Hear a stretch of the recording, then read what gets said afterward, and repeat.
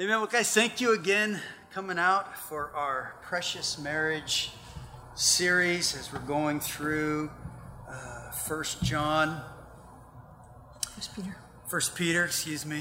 Peter. We're in chapter 1 as we're looking at this study. So again, this is the fifth part in our series. We've been looking at, as Peter has started off by talking about the pilgrim who's on a journey, who's going somewhere, and we talk about for us in our marriages, it's a pilgrimage of marriage, that we are on a journey, and we are all prayerfully heading somewhere. And last week, we both myself and my wife, we honed in on the title of Precious Blood, and we were looking at that where Peter talked about the precious blood, and we looked about what the precious blood accomplishes. Now listen, if you don't take away anything at all from the whole message of all of our messages in this series, this is the one thing we would love you to walk away with, and that is what the precious blood accomplishes in each and every one of our hearts and each and every one of our lives. And again, it's just worth repeating, as we saw last week. The precious blood brings about forgiveness. It brings about forgiveness of sin, of my sin, your sin, the person next to you's sin. And that happens because of the precious blood. When we allow that aspect to be a part of our relationship, of our marriage, it does something that nothing else can do. It brings about healing. It brings about oneness. It brings about togetherness. In fact, the precious blood is what allows the two really to become one flesh spiritually. That God would bring us together. That's what the precious blood accomplishes. But also, for us husbands, the precious blood allows us to unconditionally love our wives. Again, to lay down our lives for them, to get on our hands and knees as Jesus showed us that example and wash our wives' feet. The precious blood allows you ladies to unconditionally respect your husband, to come along and to be that helpmate that's so needful for him. And again, it's not whether you feel like it or not, whether they deserve it or not. It's just because of the blood we can do something outside of our flesh that the Spirit can only do. And so the precious blood allows all of those things to happen, as well as what we're going to look at tonight, where the precious blood allows us to really experience that love one for another, the fervent love. That kind of title, that fervent love between a husband and a wife and a husband, to where when people would look at us, they would look at us and say, they have true love, or true love from Princess Bride. Anyways, but it would be fervent love, sincere love for one another. Again, 1 Peter chapter 1, beginning in verse 22.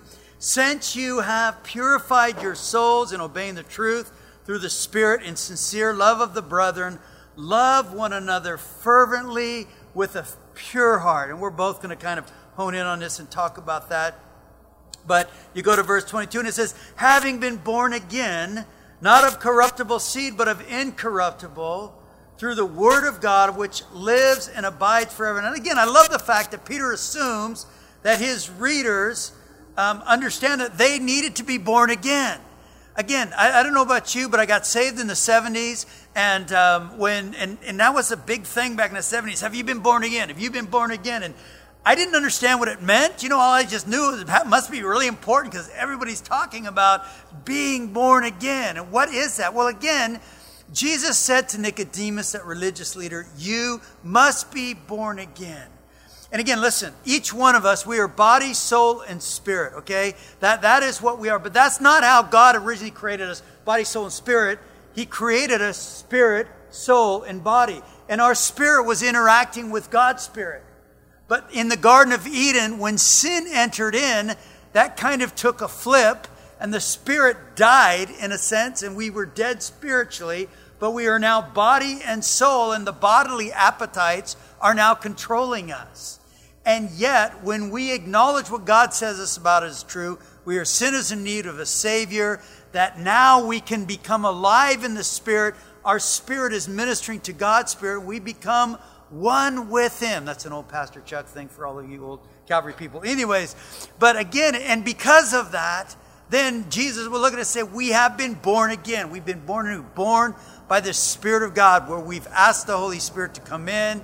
He revives that, and now we can communicate with God.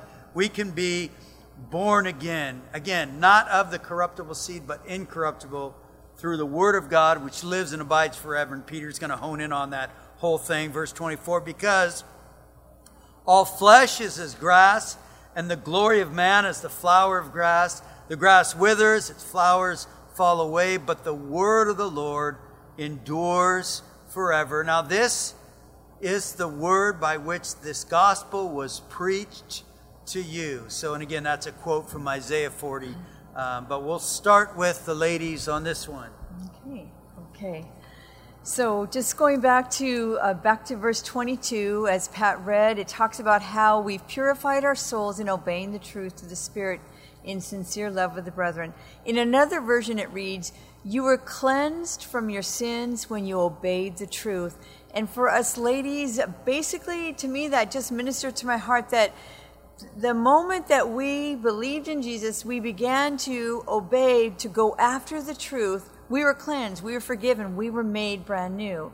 But it doesn't stop there. The verse goes on to say, love one another fervently. And in that same verse where it says you were cleansed, it says, so now you must show sincere love to each other as brothers and sisters. So it's challenging us as ladies, as wives, that we must have brotherly love. Since we are redeemed, since we've been forgiven and cleansed and made brand new, we are obligated to love. It's not an option. It's not if we feel like it. As Pat said, there's no little loopholes. You know, we're always looking for a loophole. We are obligated to love just like Jesus has loved us. Hebrews 13:1 says, let brotherly love continue. It's a command. It's not a suggestion. Another version says, keep on loving each other as brothers and sisters. That is proof that we really love God.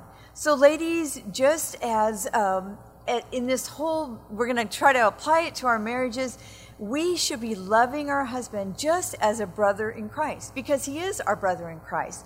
We should be encouraging him in the Lord, not nagging or trying to be the Holy Spirit and point out everything that he's doing wrong or everything that's wrong with him, but encouraging, pushing him closer to the Lord, challenging and allowing him to be all that God desires to be. And as we allow the Holy Spirit to work through us and to do that, he gets to become all that God has encouraged, all that God has desired for him to be. And we get to be encouragers, or as you said, helpmates in that whole process. We get to be his cheerleader in watching him grow in the Lord.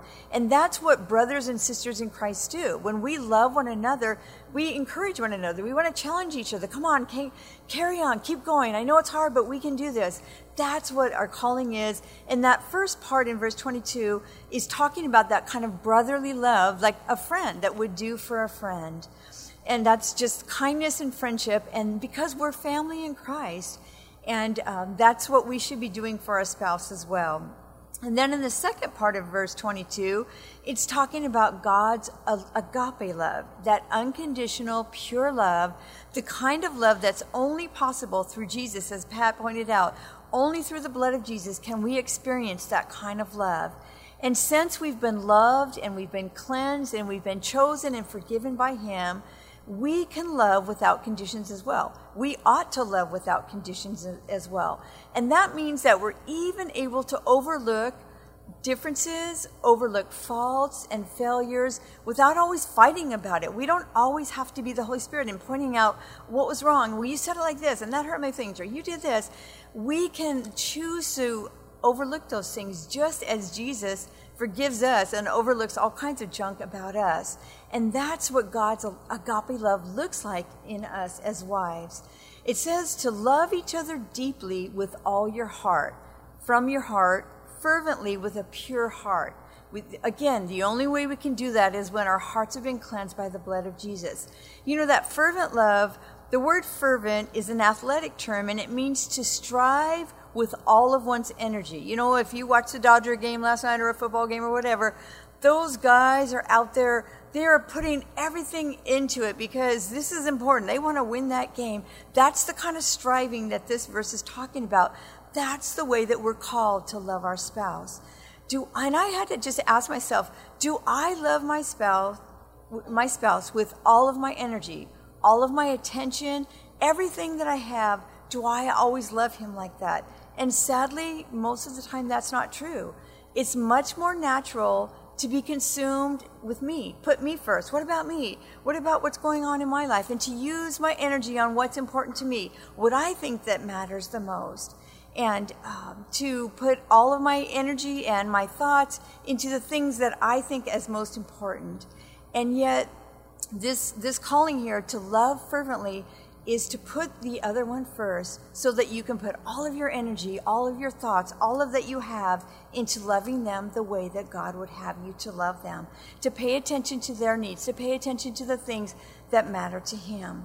Loving him deeply and fervently with all my heart, it's a challenge because I think about me. That's the reality is I think about me, and yet God would call me to put aside what my things are and to love him first.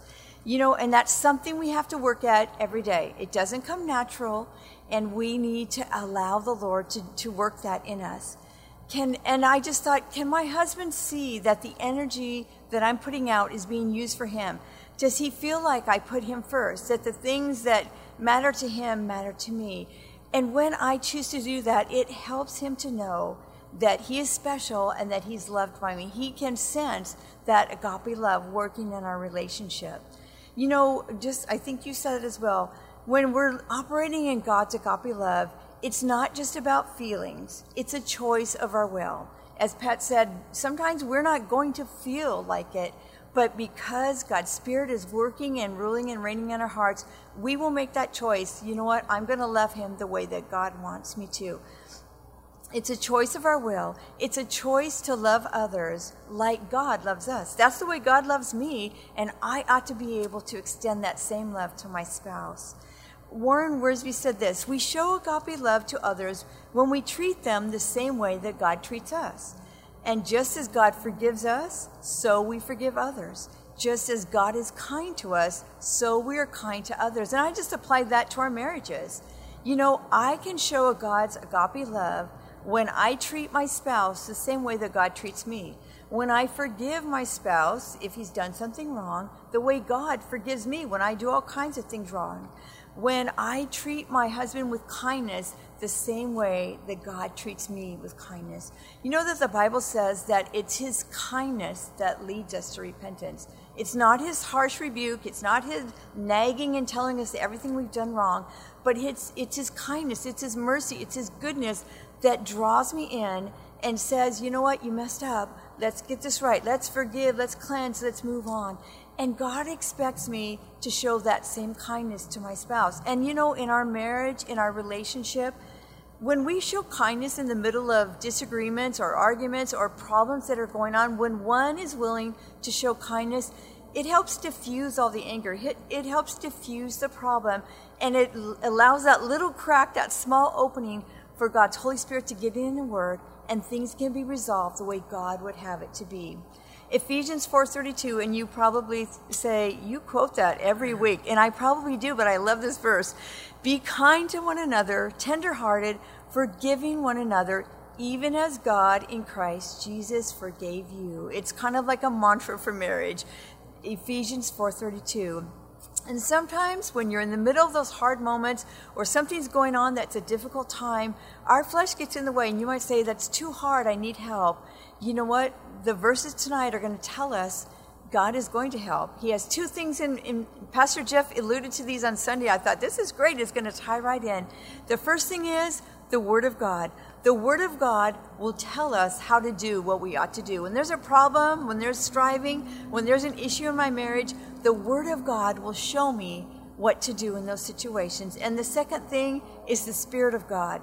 He is the one, that third person of the Trinity, that will help me to do it. When I find out what the Word of God tells me that I should be doing, The Spirit of God is the one that will help me to do it. When I don't feel like it, well, that's not fair. He should apologize first. The Spirit of God is the one that comes along and said, just humble yourself. Just say it. Just say you're sorry. Just do it. And then God can work in the way that he wants to restore love in our relationship. J. Vernon McGee said this, your relationship to the Word of God will lead you to a right relationship with other believers. And I like that, because how much time I spend in the Word, my relationship with the Word of God is going to determine how I'm going to interact with my spouse, how I'm going to interact with other people. When I'm not close to the Word of God, then things are going to be out of order in my other relationships, because I'm going to be relying on me and my understanding. But when I am drawn near to the Word of God, the way I interact with people is going to be governed and ruled and reigned by God's Word. And that's how I want it to be. Moving on to verse 23, as Pat said, having been born again, not of corruptible seed, but of incorruptible, through the Word of God, which lives and abides forever. I really honed in on that word, incorruptible. I don't know, I just kind of jumped out at me, and I thought, this is, I think, the third time Peter has used the word incorruptible in this first chapter. And the first time was back in verse 4, when he was talking about the inheritance that God is keeping for us. That inheritance that's pure, that it won't fade away, it's not going to perish, it's not going to change, it's not going to decay, nobody can do anything to it, because God says so. It's incorruptible. The next time he used that idea of incorruptible was when he described the precious and pure blood of Jesus Christ. When it said that there's no money or riches in this world that could ever do what the blood of Jesus Christ has done for us. It's redeemed us, it's ransomed us, it's cleansed us, and it's made us brand new. It's given us new life, and it's incorruptible. Nothing can change that. And now tonight we're going to look at this next time when Peter mentions something incorruptible again, and it's when he's talking about God's living Word. The Word of God is incorruptible. It does not change. It will not perish. You don't have to worry about someone, oh, wait a minute, sorry, I misspoke. God said it. That should settle it. We believe it. And I love just this whole picture, because we live in a world that's full of chaos and disappointment and change. And isn't it awesome to know that we can count on the Word of God? We can count on the blood of Jesus. We can count on an inheritance that God has reserved for us in heaven. It doesn't matter what's going on around us. God's living Word has made us born again. He's made us brand new. He's changed us from our old selfish nature into a new godly nature, and that is the only way that we can love one another the way that God desires. His blood cleanses us. His Word gives us life and direction. His promise to an inheritance is reserved for us and is keeping us. So if we've been born again, then we can truly love God and love others the way we're supposed to. So you might say, well, how does this apply to my marriage? Well, for us ladies, I said we're going to start with some wardrobe tips from this verse, what we're going to wear. Maybe you're experiencing some problems in your marriage tonight, maybe some disappointments, maybe some hurt feelings. Maybe you came here and you're actually mad. You know what? First and foremost, let the incorruptible blood of Jesus cleanse your heart. Let it change your attitude. Let it even give you and me a spirit of forgiveness. Even maybe your husband did say or do something wrong. God's incorruptible blood of Jesus, the blood of Jesus, can change my heart and give me a heart that's willing to forgive even when we've been wronged. In Colossians 3:12 and 13, it says this, therefore, as the elect of God, holy and beloved, put on tender mercies. So this is our first outfit. We're going to put on tender mercies and kindness, humility, meekness, long-suffering. We're going to bear with one another, forgive one another. If anyone has a complaint against another, even your hubby, even as Christ has forgiven you, so you must do. So that's outfit number one. That's the first thing that we're called to wear as our little wardrobe of incorruptible daughters of the King. The second thing is the incorruptible Word of God. Let it change me. Let it renew my mind from my own selfish nature, my own selfish ways, into a woman who is a blessing to her spouse. And this is the verse I picked for that. Put on the new man which is renewed in knowledge, that God renews our mind according to the image of him who created us. Let the word of God dwell in you richly with all wisdom. That's Colossians 3:10 and 16. That's outfit number 2. The word of God, the incorruptible word of God, will change my mind. It will change and transform our mind. Our minds pick up all kinds of garbage from this world. You can't drive anywhere. You can't go anywhere without hearing things, seeing billboards, and all those little things are going in our poor little brains. We need the word of God to cleanse our minds and to transform our minds and make them brand new. We need to put on that new woman that's renewed in knowledge. And when we do that, we can think correctly in our relationship with our spouse. And lastly, think about often the incorruptible inheritance that Jesus has promised us, that is reserved in heaven for us, and one day we are going to be able to see for ourselves. And when I think about the incorruptible inheritance I have, it helps me to do things. It helps me to keep things in right perspective. When I'm thinking on heavenly things, I don't get so overwhelmed by the earthly things. When the car breaks, when we're late on the rent, when we don't know what's going to go on with this COVID, I don't have to be consumed with those things. Those are real cares and concerns. So God knows that those things concern us, but we don't have to be overwhelmed with them. The second thing it does, and I love this one, is that it helps me to not put unrealistic expectations or demands on my spouse for worldly things. When I remember that I have an inheritance in heaven, then I'm not a nag for, well, you need to get another job, and we need to do this, and you need to do that, and you should have been saving this. I don't need to be worried about all those things. And again, those things that we need to pay our bills, we need money in the bank, we need all those kind of things here and there, but we don't need to be consumed with them.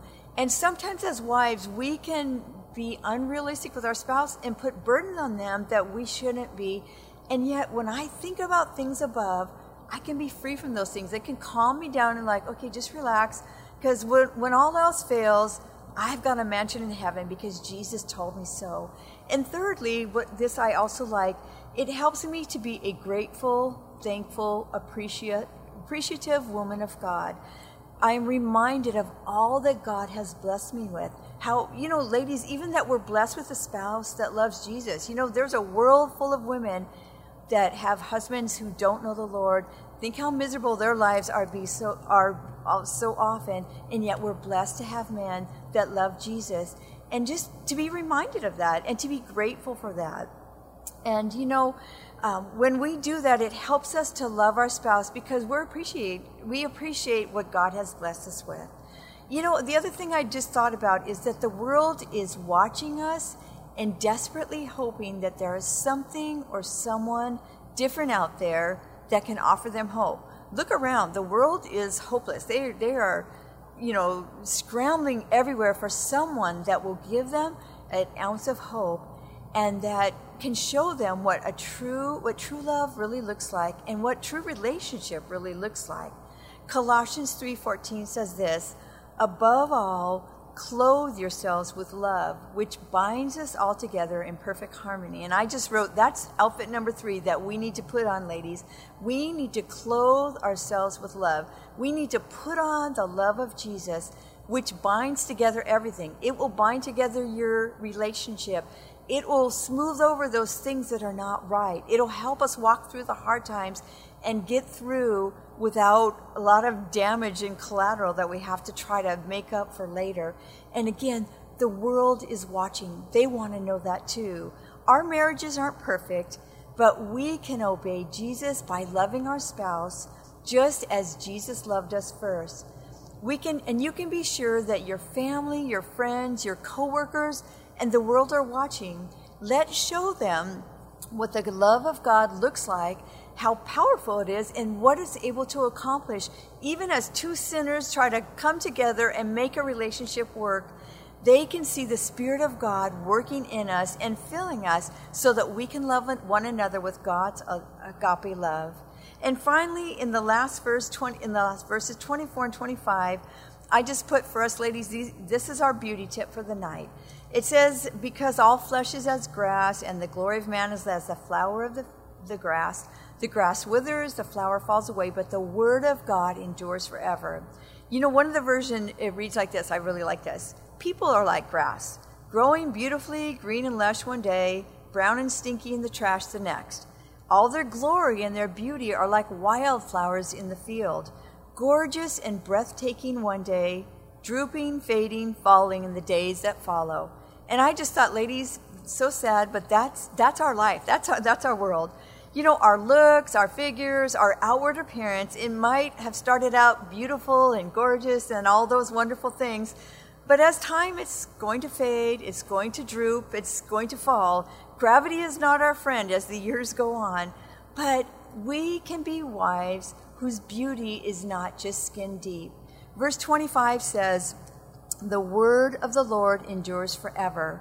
We can be beautiful on the inside. We can be women of the word, because the word of God, it endures forever. So if we are women whose hearts and minds are filled with the word of God, that will go on forever. The hair might gray, the skin might get wrinkled, things might start falling and breaking and all that kind of stuff, but we can be women who are women of the word, and that will endure and make a relationship be fruitful and loving in the years to come. It says in the Proverbs, "She opens her mouth with wisdom, and on her tongue is the law of kindness." That only can happen when we're women of the word. When I'm in the word, my mouth can be full of wisdom, my tongue can be kind. It's very obvious when I'm not in the word, because there isn't wisdom coming out of my mouth, and there certainly isn't kindness on my tongue. So we need to be women of the word.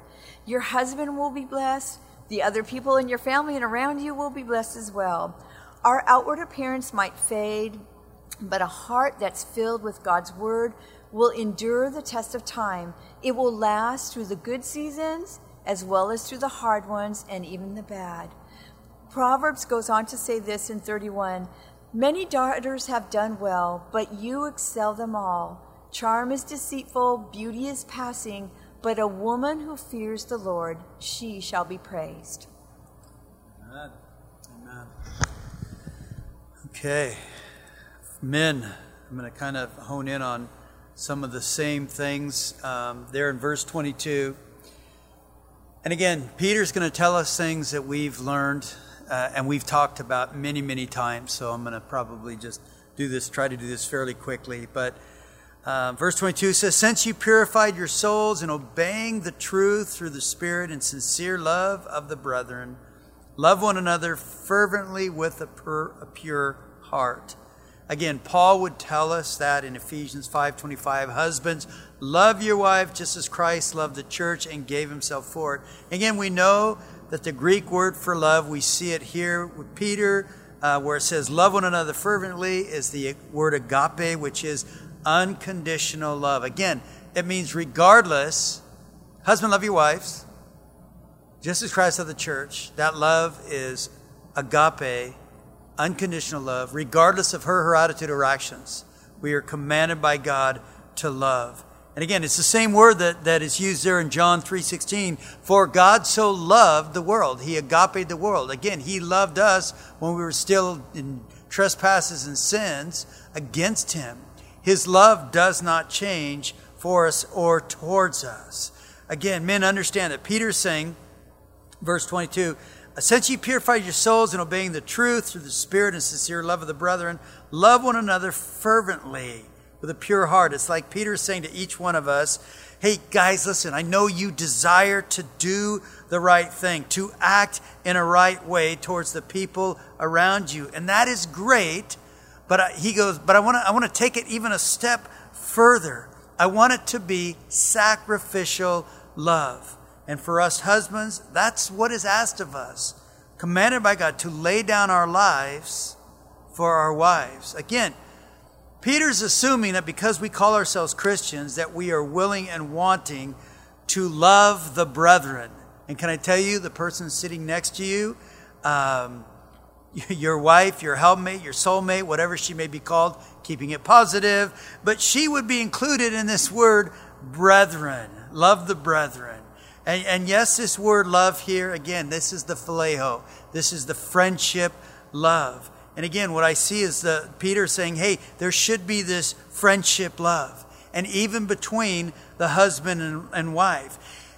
I find it interesting that the last couple of weeks I've ran into some Christians who tell me they love the Lord. And I really do believe they love the Lord. They have a desire to seek the Lord. They say they love the Lord with all their heart, soul, mind, and strength. And I really believe that that's what they are attempting and trying to do. But you put them in a room with their spouse, and for some reason, what is evident, it's not true love. It's not friendship love. It's not sacrificial love. It's like they're not even friends, but they're more like enemies. They're more like enemies. And yet the Peter would be encouraging us, guys, we need to not be acting like enemies, but we need to be acting like friends. We need to have that love. Because listen, if my actions towards my wife is not even a friendship love, it's not, if it's not a friendship love, it's not going to be sacrificial love, then what is really going on here? Am I falling into the trap of the world? Because what's the world do right now? Again, there is not a whole lot of love out there. And especially in what we're seeing going on with the politics and all this other stuff. What's going on is I want to try to make you look as bad as you can. So for some reason, that makes me feel better about myself, look better, and that whole negative kind of thing that's going on. And that is what's going on. It's just all I want to rip you apart and tear you apart. And yet, that's what the world is doing. And when we bring that into our homes, when we bring that into our marriages, where all we're doing is trying to rip the other person apart, again, that is not love. And that God is not honored in any of those things. In fact, the Word of God would command us, love covers what? A multitude of sins. That is how we as Christians are supposed to act, respond. That is what should be going on within the relationship. Again, unfortunately, what happens is we fall into that duty or the responsibility like, okay, well, I know it's a duty. I don't really like this person and we're stuck together. Now we have kids and so we're trying to work this out. But it's like two people living under the same roof, but there's no love.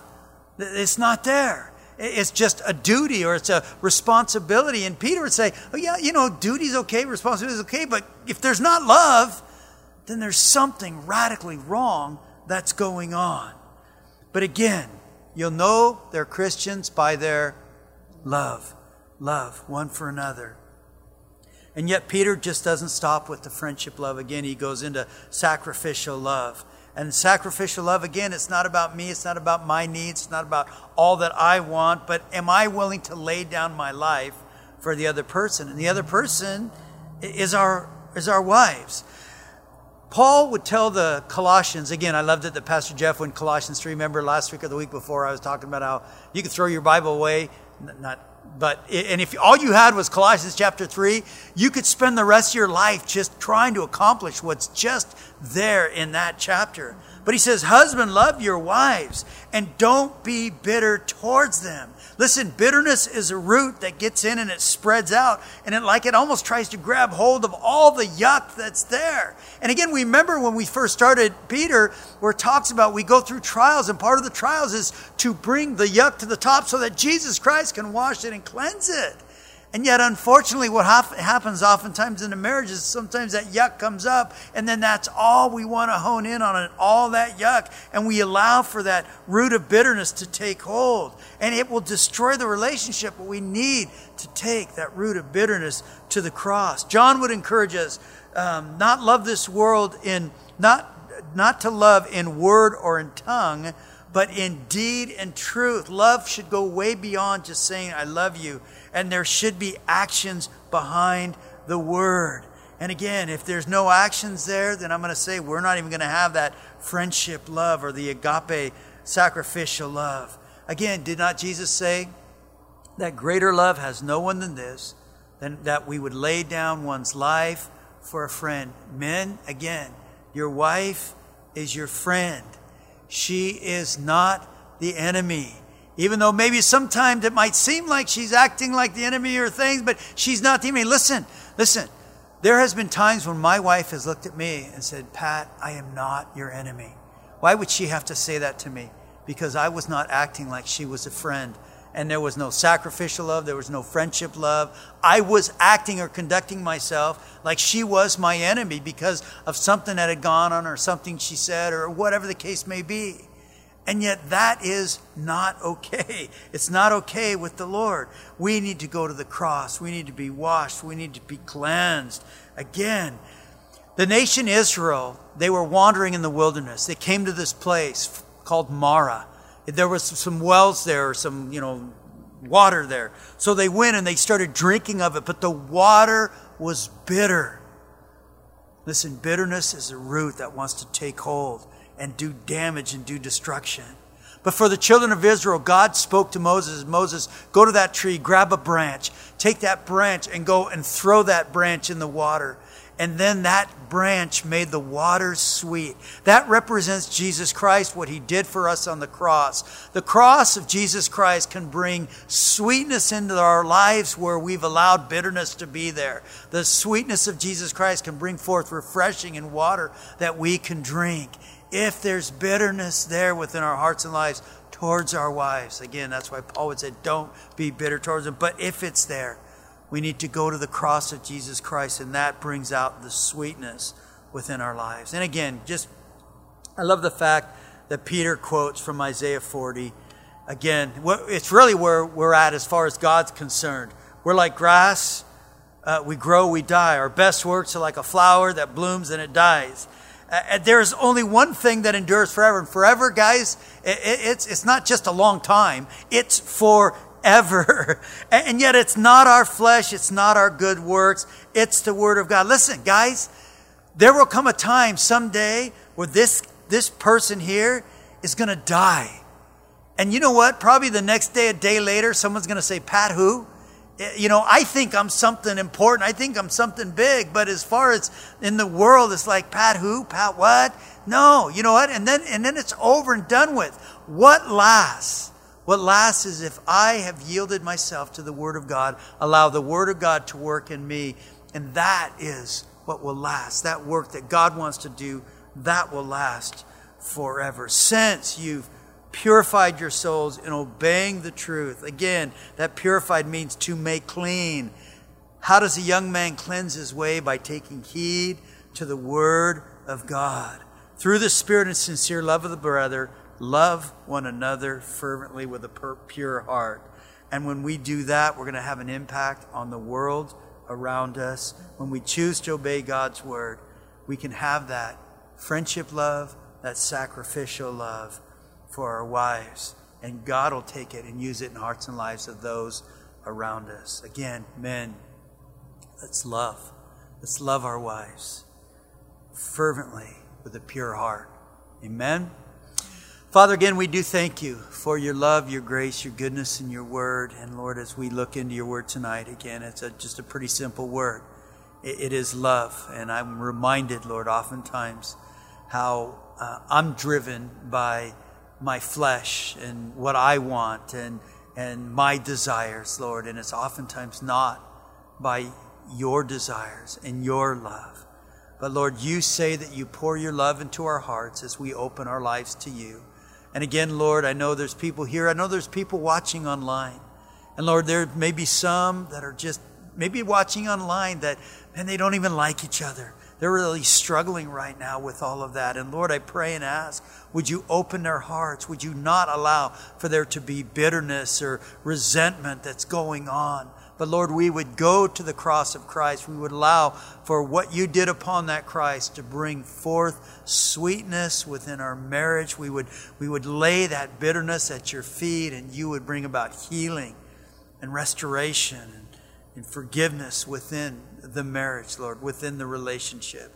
And cause us, Lord, to, if we've fallen out of love, to return to our first love, Lord, with you and with each other, that we would have that love one for another, God. And we thank you that you are the one who wants to do that work in our hearts and within our lives. And we thank you and we praise you in Jesus' name. And all God's people agree by saying amen. Hey guys, listen, I know that we're here and stuff, but what I would like is before you leave, maybe can you get together with another couple and maybe just pray and ask the Lord to be with you and to watch over you and to encourage you and to strengthen you. But let's do that before we leave, because again, I know that we're all in places and we all have things going on within our lives. We all need prayer. And so I'd encourage you guys, before we head out the door, just grab another couple and pray with them if you guys don't mind doing that. You have your masks on. You can even stay socially distanced, but pray with each other, okay? Amen? Amen. Okay, God bless you guys. Oh, next week we're not meeting. So next week we're not meeting. We'll be meeting 2 weeks after that. And prayerfully, the 9th, yes. Prayerfully things will maybe calm just a little bit. Amen. All right, guys. Thank you.